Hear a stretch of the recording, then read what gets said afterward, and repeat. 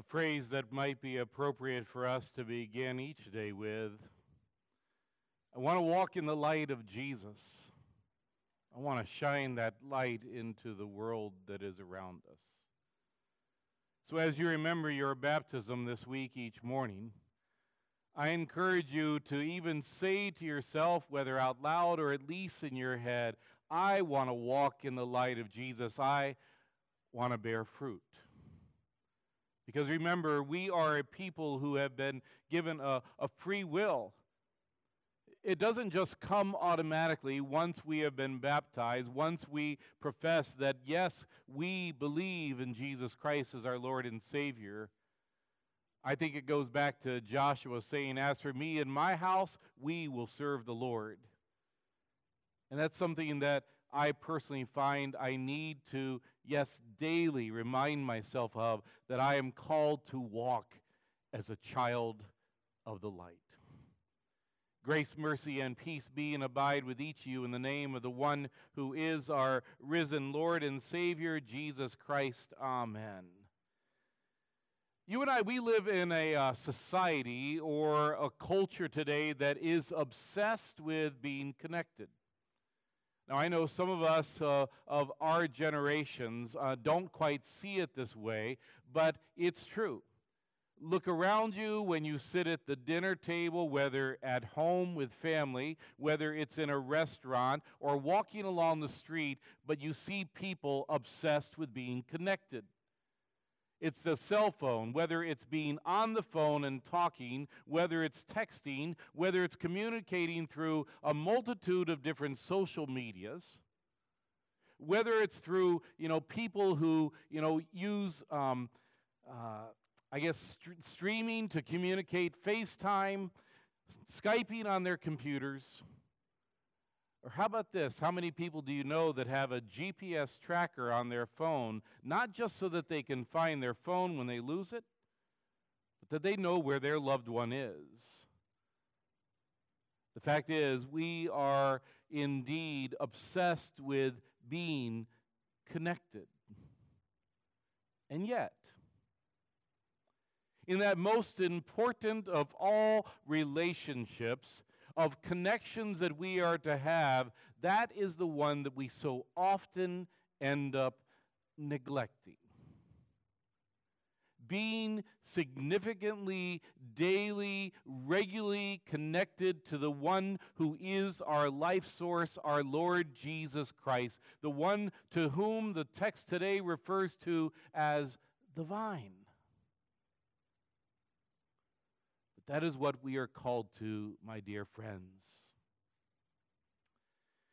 Throughout history, mankind has asked, what is the meaning of life?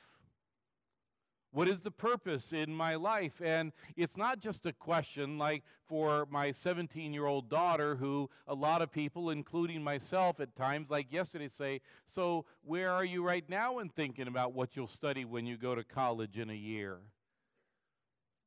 It happens when we're 55. It happens when we're 65, 75. It keeps happening. What is the purpose to this life? And I would like to suggest to you that you and I have been given the answer. It's right here. It's in this beautiful text from the Lord that reveals to us that we have been made to bear fruit. We have been made to love the world that is around us as truly the Lord Himself. It is our purpose. And yet we struggle to bear true fruit. I have, over the years, been very much a gardener. I have done a lot less of it, at least in regards to vegetables, but I still love to go out to plant new plants, to, move things, to shape things. Yesterday, getting some time to go and trim and mow the yard.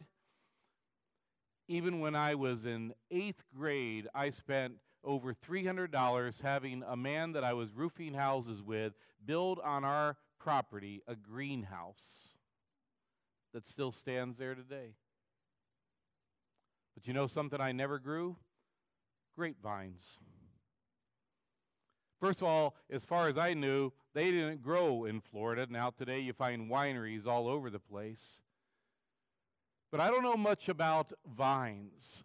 Now, over the years, I had many gardens. Matter of fact, my childhood, my youth, always had a garden. Martha and I, over the years, have had many gardens. And the truth is, I know a lot about tomatoes. But one of the things as I've kind of, studied this text over the years and then now listened to a few people that do actually grow grapevines for themselves, one of the things they tell you is in the fall, they prune back those grapevines, and they do so in a way that we would describe as aggressively. Not just a little bit of shaping, but they trim back those vines all the way back to the main stem or main branch, where they leave only one or two small but strong buds.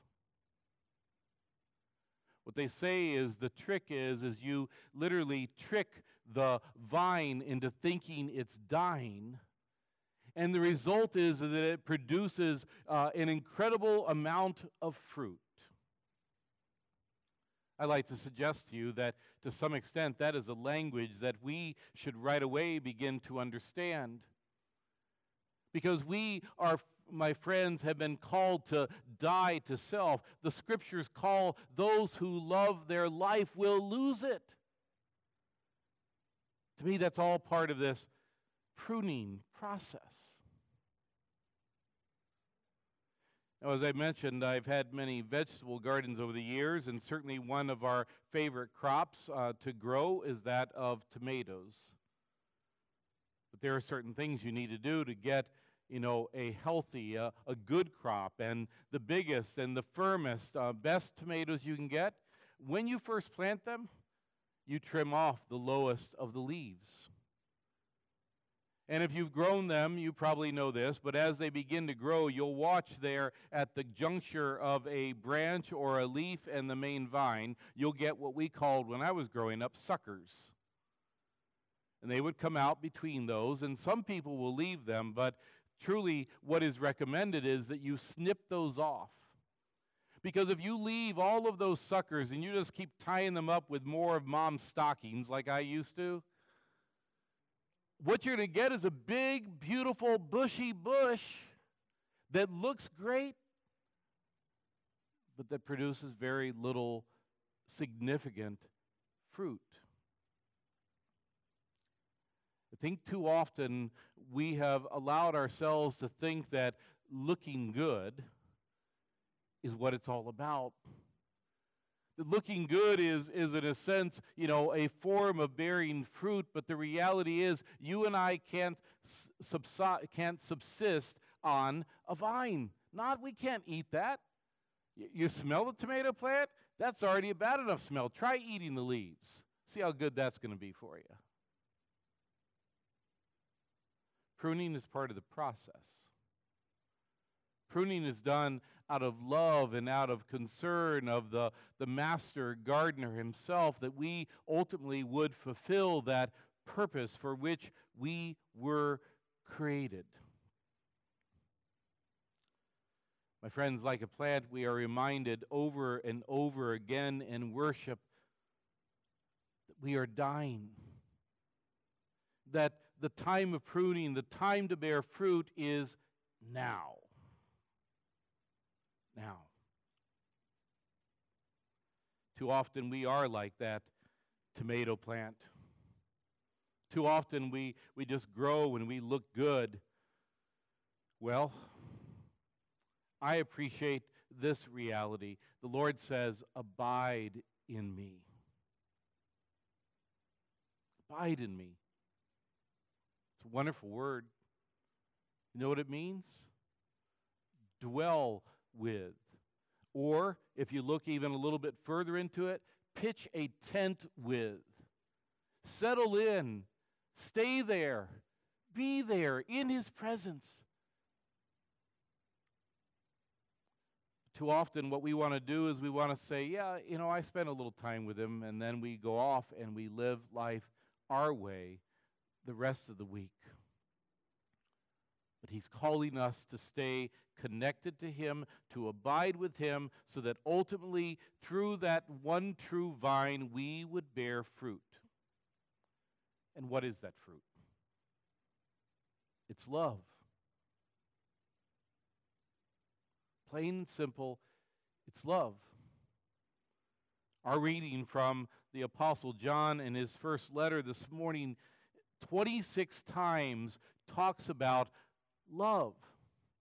This is how we know that we are connected to the true vine. As God abides in us and we in God, His love flows to all those who are around us. That's the fruit. We were created to love, to share the love that we receive from Christ. And so it is in loving that we find our purpose and our joy.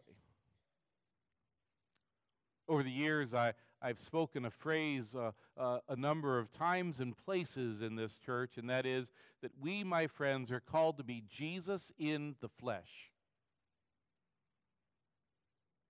Yes. As some would say, you may be the only Jesus someone ever sees. You and I, we receive His body and blood, His flesh, when we come and receive the Lord's Supper. We receive it within us, and then we carry it with us as He is alive in His Spirit in us. We may be the only Jesus to those who are around us.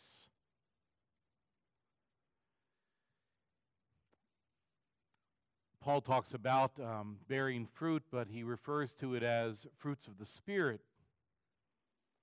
Sometimes we say to ourselves when we hear those, I wish I could do that. I wish I had that one. But have you told yourself lately that actually those are expectations and they're not optional? They're evidence that we are indeed connected to the vine when we live this way. Love, joy, peace, patience, kindness, goodness, gentleness, self-control. Not optional. It's evidence that we are bearing fruit. It is evidence that we are connected to the one who is the vine. If you were to be pruned today, what would be cut off? If you were to be pruned today, what is it in your life that is somehow keeping you from bearing the true fruit you've been called to? What in your life is that beautiful foliage that looks wonderful but really is not fruit? What would be cut off? Well, my dear friends in Christ, that's what the Lord wants to do with us.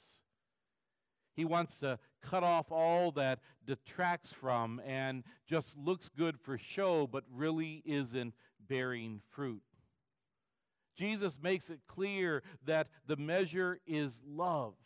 Anything that helps us love God and love others will stay, and all that detracts from our love for others, it can go.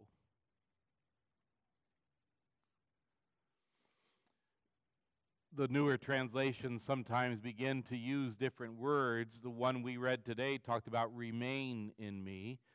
What I think I first learned and even memorized this text in was abide in me. When I hear that phrase, I can't help but think of that hymn that we've often sung in evening services at Advent or Lent or other special services. But abide with me speaks of some of the pruning that happens in our lives. The word abide draws us to our very being. It draws us to the main vine. Listen to some of that hymn. Abide with me, fast falls the evening tide. The evening tide, not just night. But as life draws to a close, darkness closing in around us, we need Jesus to abide with us. when our helpers fail and comforts flee, when the other things that you and I have looked to that we think give life meaning are shown for what they really are, we need Jesus to abide with us. Swift to its close ebbs out life's little day. Earth's joys grow dim, its glories pass away. What seemed so important earlier in life now doesn't seem very important at all. Oh, if we could only see when we were young, right? The hope of the hymn comes with the question and an answer when it says, "Where is death's sting? Where, grave, thy victory? I triumph still if thou abide with me." You and I may be wrestling with some of that right now based on where we are in life. Maybe realizing, our life is half over or more. Or maybe you're wrestling with that as we talk today about the purpose of our lives of being connected to the vine is that we would bear fruit. But one thing we can be sure of, Jesus abides with us. God's love is assured for all who trust and remain in Him. If we seek to abide in Jesus, to seek to be connected to the main vine, to allow pruning, cutting out that does not help us bear fruit, we know what the hymn speaks of. We know that death has no victory. Life has purpose and meaning. The victory and the meaning is reflected in God's love for us and our love for God and one another. Survey after survey, and even the census shows that we may be a spiritual nation. But sadly, we bought into the world's lie that would have us to grow all sorts of foliage, all sorts of things that make us look good or feel good about ourselves. We hear from the world that it doesn't matter what you're connected to, it's all good. But no wonder so many people are professing belief in all kinds of things, are connecting with vines that fail them. And that's why they're still searching. Because they haven't found meaning in life. They haven't found that which bears fruit that brings joy and purpose. And they are not connected to the one who gives true life. Dear friends, connection to the vine is essential. One writer said that we are a flower-cut civilization. We look good for a while, but without roots, we soon wither and we die. Kind of an interesting way to look at how we live life today, isn't it? To abide in Jesus, however, is to have roots. To abide in Jesus is to allow the life to flow from the roots to our lives, from Christ Himself. To abide in Jesus is to tend the connection, to weed and remove all that would hinder that connection. The connection is part of who we are. But as a people with a free will, the connection is for us also to nurture. And I would suggest that's part of why you're here today.